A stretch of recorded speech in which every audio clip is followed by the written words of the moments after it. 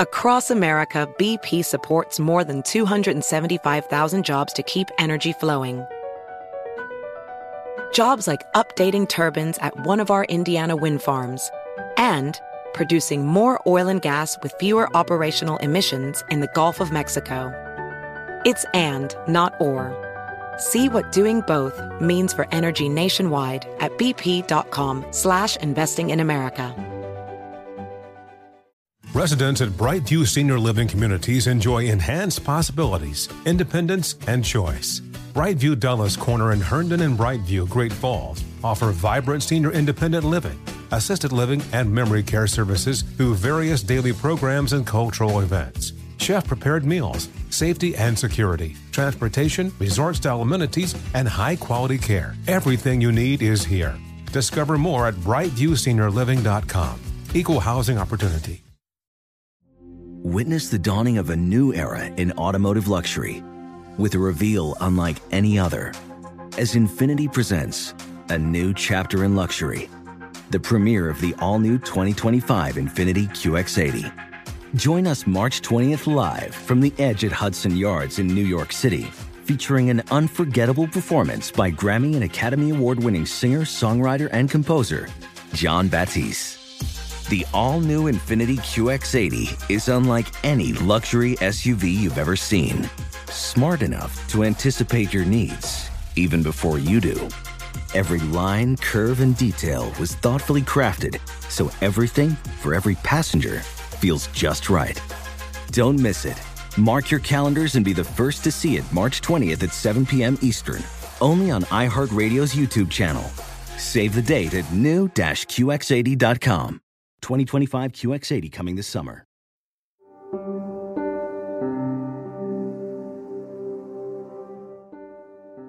Hello, this is Let's Talk About Myths, baby. I'm Liv, your host and general crazy person when it comes to Greek mythology and my basic personality. Welcome back to the podcast. I want to take a quick moment to thank all of my new Patreon patrons. There's been quite a few of you lately, so just a huge thank you from me. I can't tell you how much it helps me keep this going. If you're interested in becoming a patron, or maybe you just want to help out in a small one-time way, head over to my website, mythsbaby.com, and click on Want to Help. There are a few options there for how you can help me make this podcast. For any new listeners, this is a one-woman operation. I do it all, and it takes a long time, so any help is always very much appreciated. Of course, not everyone can, and that's why it's wonderful that podcasts are free, so enjoy no matter what. Well, it's time for some more Odysseus. But things have really changed since we last saw my main man, or at least they're about to. After a few more disastrous and deadly hiccups, Odysseus has finally reached the shores of Ithaca. Sure, he's lost every single man he left Troy with, and it's been another 10 years on top of the original 10 years he was away at Troy, but he's back, welcomed by Athena disguised as a shepherd on the beaches of Ithaca, still a short ways away from the city itself, where God knows what's been going on. Because, think back to the very early Odyssey episode, when we talked about Odysseus' son Telemachus, his wife Penelope, and all they'd been dealing with. Those suitors. That's how the story began, before Odysseus told the story of his travels to the Phaeacians.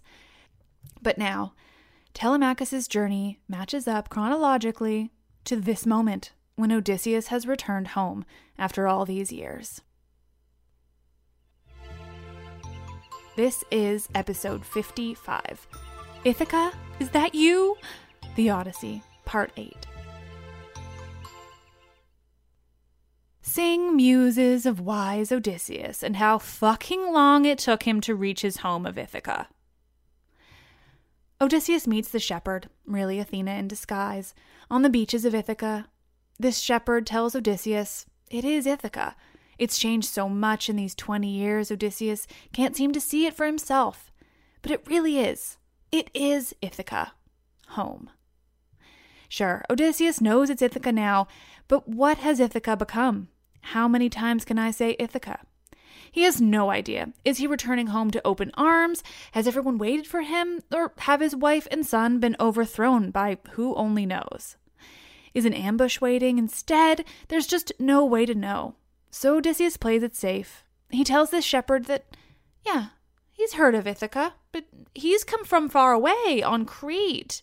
He's in exile, having killed Orsilochus, the sprinting son of Idomeneus. He tells them he'd chosen not to go with Idomeneus to Troy, but had led his own men, keeping true to one part of his story.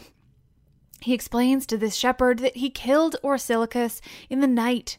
No one saw him do it, and he sailed away in secret to the Phoenicians. There, he explains, they helped him, but they were blown off course before finally ending up on this beach here with what's left of his treasure from Troy. If you can believe it, the lie he tells to explain who he is actually far, far longer than what I've just told, and even more confusing, and I could barely make it sane.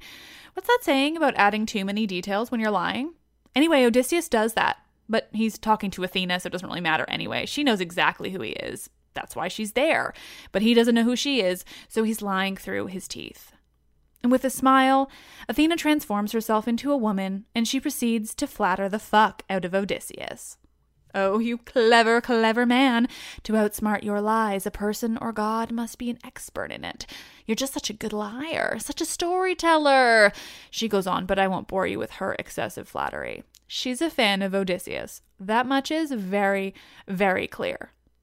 But you haven't recognized me, she points out with a smirk. I'm Athena, daughter of Zeus, and I am always with you to take care. In all the troubles you've been through, I've been there. I made sure the Phaeacians welcomed you, and I'm here now to help you come up with a plan to hide your treasure.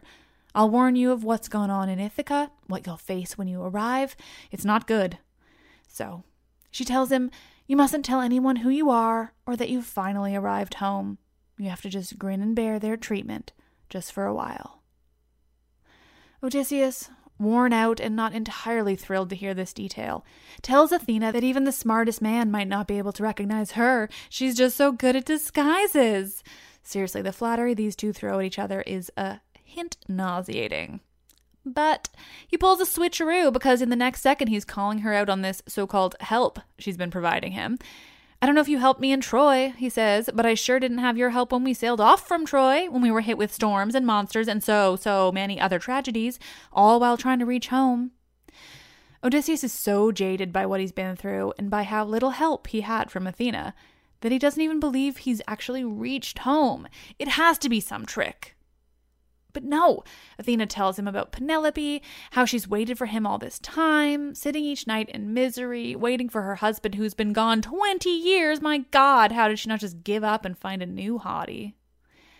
But now, he's really home, Athena reassures Odysseus, and she begins pointing out landmarks he'll recognize. Look, that's the Bay of Phorcus, she says, named for the ancient sea god. And there's the olive tree, you remember it.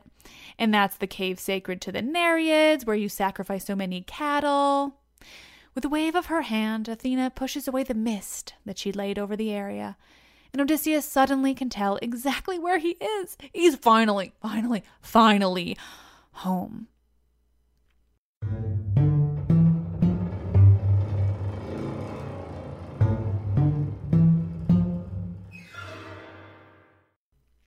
Odysseus is so utterly thrilled to be home. He thanks all the gods and nymphs he can think of. He kisses the ground. He promises to sacrifice anything they want. He's just, he's so psyched to be home. And who can blame him? 20 years! 10 of them traveling. Man alive, that would suck. Athena lets him have his thrill, but before long, she has to force him to stay on track. They need to hide the treasure so no one knows he's finally home, and they need to come up with a means of ridding Ithaca of these pesky, pesky suitors. So they do. They hide all the treasure in a cave, place a stone in front of the doorway, and then they sit down to come up with a plan. First, Athena tells Odysseus what he's up against. There are suitors. So many suitors. They've been there this whole time, always trying to convince Penelope to give up on you and pick one of them. They've been eating your food and drinking your wine and terrorizing your family, all while Penelope finds excuse after excuse not to pick one of them, always waiting for your return. They need to get rid of the suitors by any means necessary, which means killing them, obviously.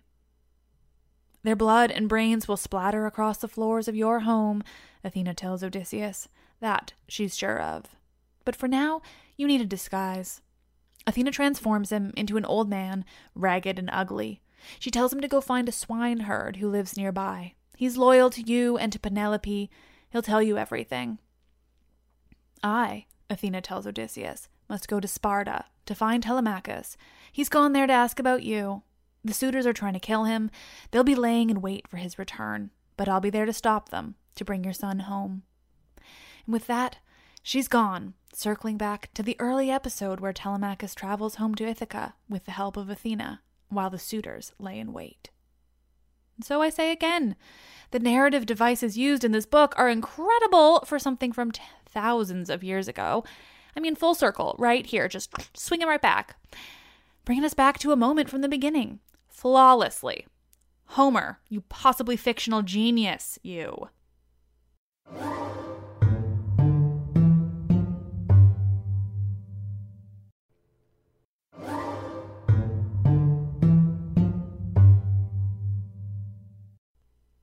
Odysseus finds the swineherd, a man whose entire job is to provide pigs to the palace, something he's forced to do far more regularly with the suitors eating the place clean.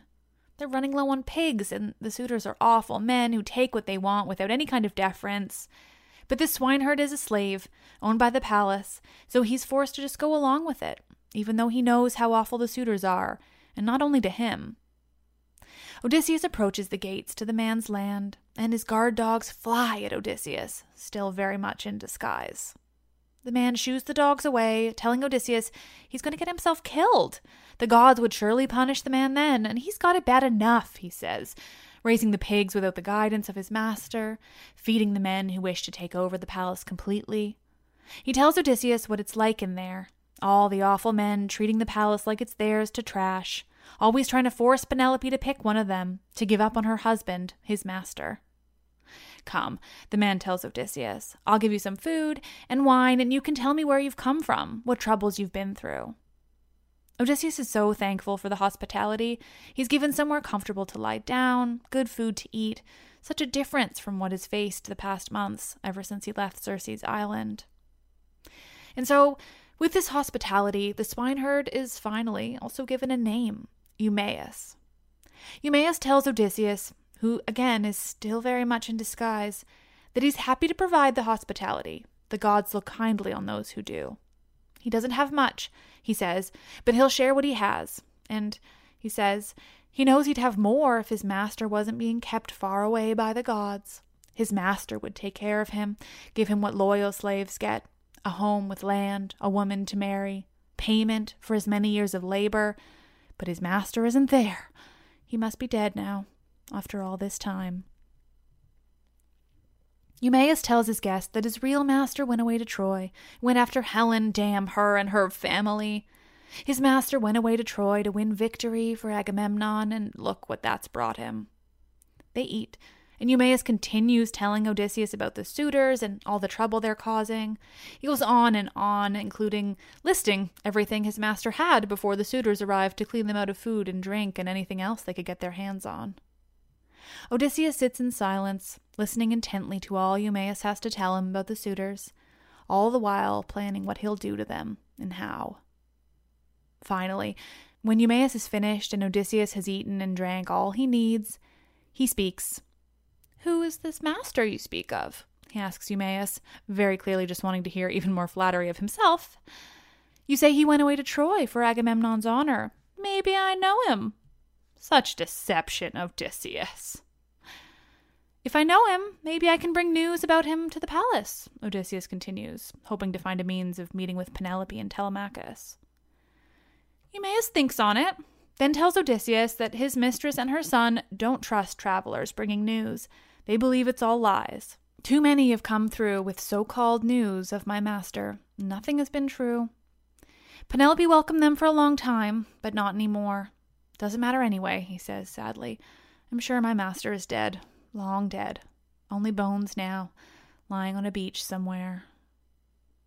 Eumaeus continues on, telling Odysseus how much he loved his master, how wonderful Odysseus was, calling him by name for the first time.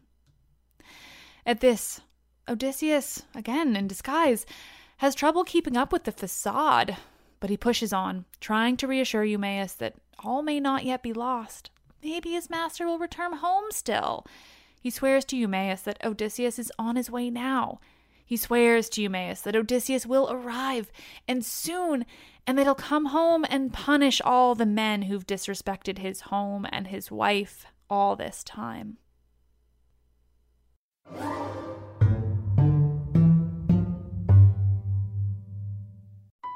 BP added more than $70 billion to the U.S. economy last year by making investments from coast to coast. Investments like acquiring America's largest biogas producer, Archaea Energy, and starting up new infrastructure in the Gulf of Mexico. It's and, not or. See what doing both means for energy nationwide at bp.com/investing in America. Residents at Brightview Senior Living Communities enjoy enhanced possibilities, independence, and choice. Brightview Dulles Corner in Herndon and Brightview, Great Falls, offer vibrant senior independent living, assisted living, and memory care services through various daily programs and cultural events. Chef-prepared meals, safety and security, transportation, resort-style amenities, and high-quality care. Everything you need is here. Discover more at brightviewseniorliving.com. Equal housing opportunity. Witness the dawning of a new era in automotive luxury with a reveal unlike any other as Infiniti presents a new chapter in luxury, the premiere of the all-new 2025 Infiniti QX80. Join us March 20th live from the Edge at Hudson Yards in New York City, featuring an unforgettable performance by Grammy and Academy Award-winning singer, songwriter, and composer Jon Batiste. The all-new Infiniti QX80 is unlike any luxury SUV you've ever seen. Smart enough to anticipate your needs, even before you do. Every line, curve, and detail was thoughtfully crafted, so everything for every passenger feels just right. Don't miss it. Mark your calendars and be the first to see it March 20th at 7 p.m. Eastern, only on iHeartRadio's YouTube channel. Save the date at new-QX80.com. 2025 QX80 coming this summer.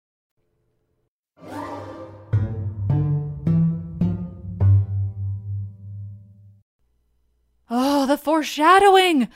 Odysseus, very much in disguise as not Odysseus, has just assured Eumaeus that Odysseus, king of Ithaca, will indeed return home and punish all the suitors who have terrorized his palace all this time. But poor Eumaeus isn't convinced. No, what does the stranger know about the business on Ithaca and his master, Odysseus? Eumaeus humors him, this stranger. Yeah, sure, I'm sure he'll come back. He's not convinced. He tells Odysseus about Telemachus, how he's grown into a man, but a man ruined by the actions of these suitors. He tells Odysseus that Telemachus has gone to seek news of his father and Pylos, but that the suitors are lying in wait for his return. Odysseus isn't worried. He knows Athena will do what she needs to do. And finally, the conversation turns away from the whereabouts of the king of Ithaca and back to this strange man who's appeared on their shores. Eumaeus asks Odysseus, "So, what's your story? Where are you from? How'd you get here?" etc., etc. And boy, does Odysseus tell him. Right on the spot, Odysseus comes up with the most intricate and detailed lie you can possibly imagine, like pages and pages of lie. He says he's from Crete, that he's the son of a wealthy man, but not by that man's main wife. No, he says his mother was this man's slave, his so-called concubine, though his father treated him like a true son. Why this unnecessarily dark and detailed childhood? No idea. And it only gets worse. The story is just bananas, honestly. There's a lot of tragedy and fake wives, fake battles, fake ships, everything. He peppers in some true, the war in Troy, and some important fakeries based in reality, that he's seen Odysseus, who's working on getting home. It's seemingly endless. I won't go into detail, but he paints himself as quite the martyr. And so when Odysseus is finally finished telling his story of tragedy and hardship, Eumaeus really feels for this strange man sitting in front of him. He feels for this man whose story is so tragic, but Eumaeus refuses to believe that the man's actually seen Odysseus. This and this alone, he calls out as a lie. "Why would you lie about this?" he asks angrily. "I know the fate of Odysseus. The gods hate him. They'll never let him return home to Ithaca. But Eumaeus, though bitter at this man's lies, doesn't hold it against him. He's abiding by Xenia, taking care of this man he doesn't know is, indeed, his master Odysseus. That evening, they sacrifice and eat a pig with the other herdsmen that work with Eumaeus. They sit and talk, telling stories, though in the case of Odysseus, just more lies.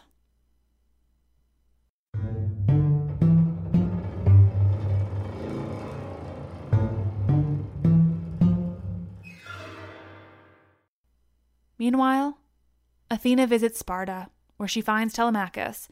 He should be sleeping, the others around him are, but he can't. He's thinking too hard of his father, Odysseus, and where he might be, if he might finally return home. Athena finds him there and tells him he has to return home now. He can't delay any further. The suitors are eating and drinking Ithaca of all it has. She tells him that Penelope's father is going to try to have her finally marry a suitor, Eurymachus, because he's promised the best gifts in exchange for finally giving in. And Athena warns him, beware. A group of suitors are lurking offshore, waiting for you to pass them. They plan to kill you on your way home, so you'll never reach Ithaca to stop them from pursuing Penelope. But, she adds, many of the men wasting all of Ithaca's wealth and supplies will likely be dead soon. Go now, she says, as quickly as you can, and when you arrive back in Ithaca, don't go to the palace. Go first to Eumaeus, the swineherd.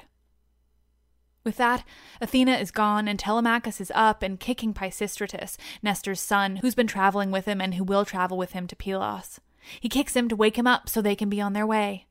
And when they're up, Menelaus asks Telemachus to wait while he prepares gifts and a feast, but Telemachus doesn't want to. He tells Menelaus they must go as quickly as possible. But a feast is a feast, so they still have it, and it's just a little bit more rushed. The Spartans put on a feast as quickly as they can, and they gather gifts as quickly as they can. Menelaus and Megapenthes both give Telemachus gifts, a silver bowl, a goblet. Then Helen, she gives Telemachus a beautiful robe that she made herself, telling him to keep it until he gets married, and to give it to the woman he plans to marry. Not sure if Helen is the best gifter for something like this, but she's hot, so they still love her even after the whole 10-year war thing. Finally, they've been given gifts, they've feasted, Telemachus and Pisistratus are finally ready to be off. They're still in a rush, even if it's a bit more of a chill rush. And when they're about to leave Sparta, finally en route to Ithaca via Pylos, an eagle flies overhead. In its talons is a white goose picked from a nearby yard. They're excited. Eagles flying with things in their talons are usually a good sign. The eagle, remember, is a symbol of Zeus. Pisistratus asks Menelaus if he believes it's a good omen meant for them on their journey. But before Menelaus can answer, his wife does. Helen says she will make a prophecy, that just as this eagle flew down to take the goose, so will Odysseus return to Ithaca after all this time, to lay ruin to the suitors who have done so much damage to his home and his family.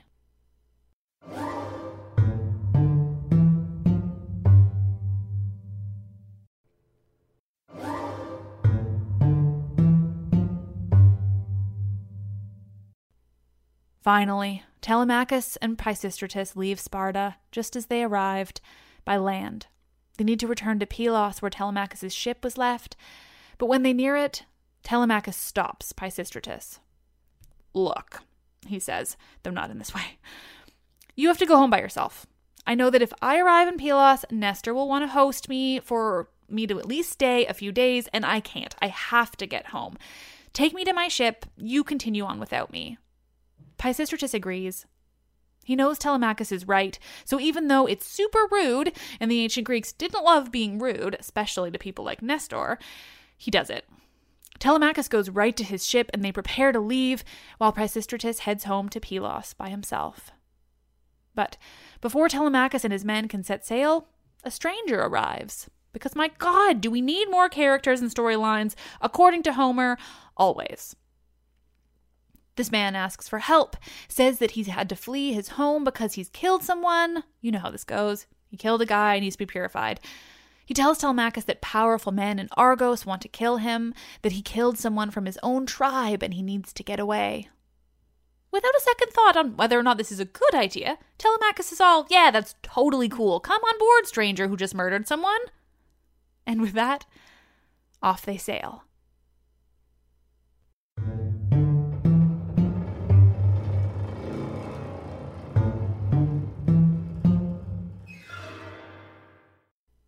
Back with Odysseus and Eumaeus, Odysseus is still being deceptive and tricky.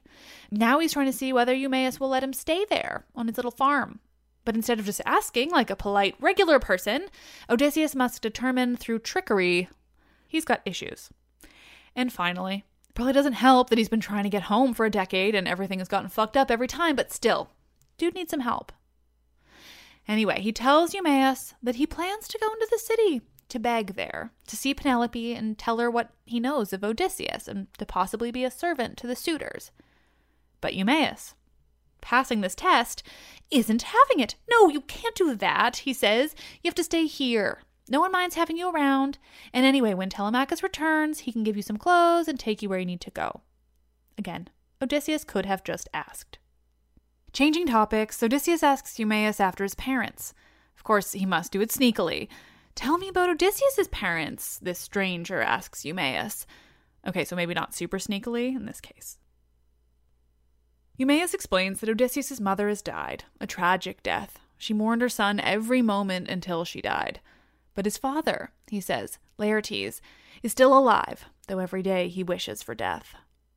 Then Eumaeus tells Odysseus about his own childhood, that it was Odysseus' mother who raised him alongside her own daughter, that she treated him like one of her own, and when he was old enough, sent him to live where he is now, to be the swineherd to the palace. They really sugarcoat slavery here? This guy is supposed to be pretty thrilled with his lot in life, even when he talks about being owned. It's weird. But then this was definitely written by the people who owned the slaves, and I'm sure they thought they were doing these people a real favor by, owning them. But as I say too often, I digress. That night, they sleep, Odysseus staying with Eumaeus in his little house near the pigs, while Telemachus gets even closer to Ithaca.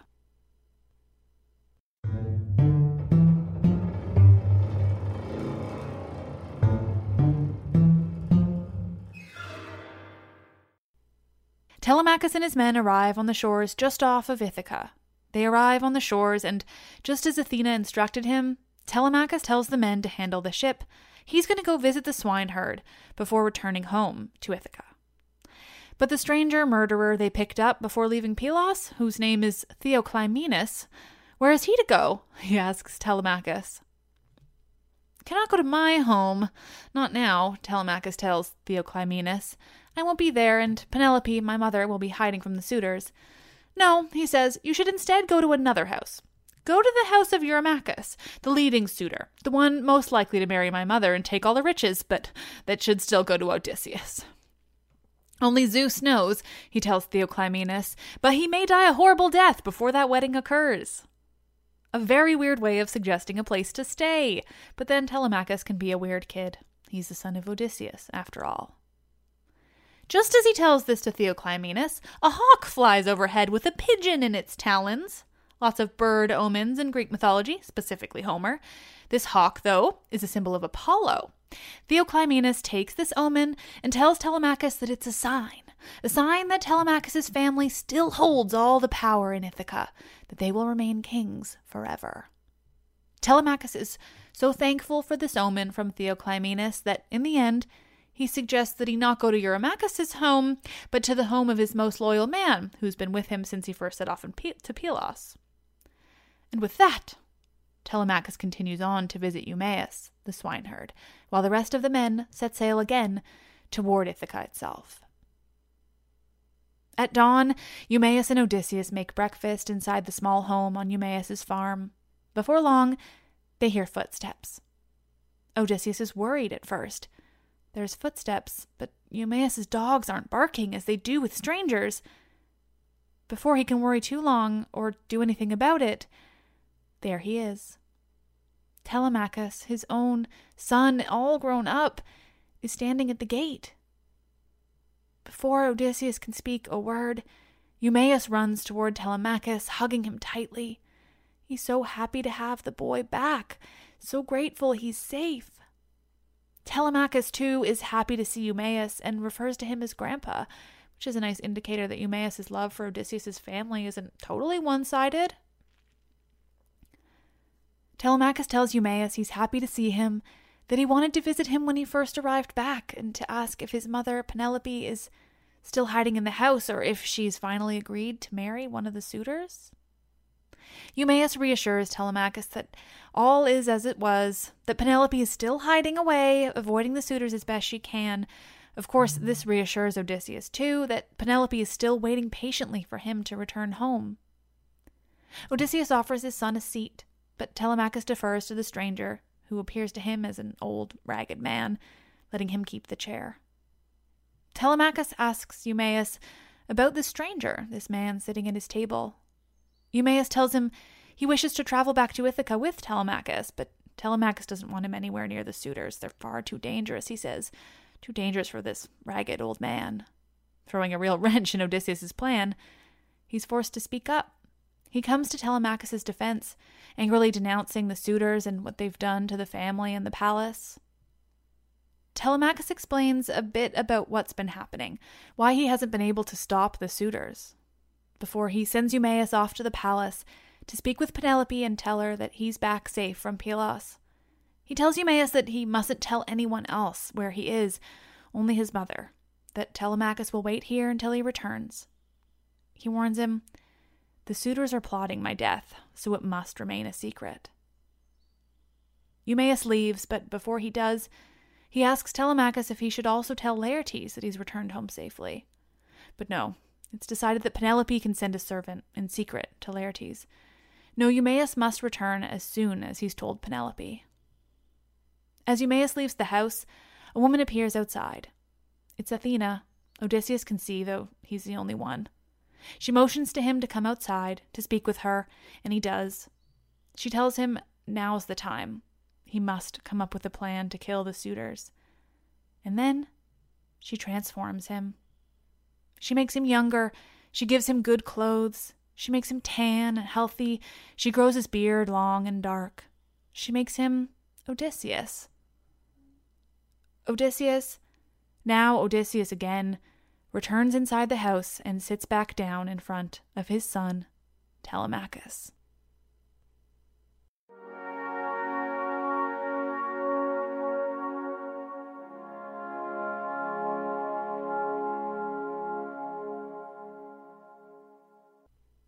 Oh, friends, another episode of the Odyssey come and gone. And okay, so this one was slow, I'm sorry. We're building up to so much. And know that even though this one was slow, I cut out so many extraneous details because this is Homer and the man loves his pointless side stories. Boy, does he. Anyway, Odysseus. Things are really turning around for my main man. Next week, shit's really going down. A big thank you again for all the books you all have donated. It's incredible and I love you, and honestly, I'm totally blown away. I also want to cryptically say that one of you has helped me with another project I intend to work on that I like to think many of you will also be excited about. As I've mentioned, I'm in the process of moving right now, so everything is in boxes and unable to be shared, but as I unpack my new apartment and set up what I'm calling my podcast corner, I'm going to share it with all of you on my Instagram because I love setting shit up and can't wait to make a beautiful mythology-obsessed apartment and podcast space. I'll also be sharing some of the books you all have donated because I'm so excited to read them and to have additional sources for more episodes of the podcast. It's been so helpful already, and it's giving me countless new ideas on stories I have to tell. Greek and Roman mythology is endless, and I will be with you all for so long because of all these wonderful donations. Thank you again. You're all the best. I'm Liv, and I truly love this shit.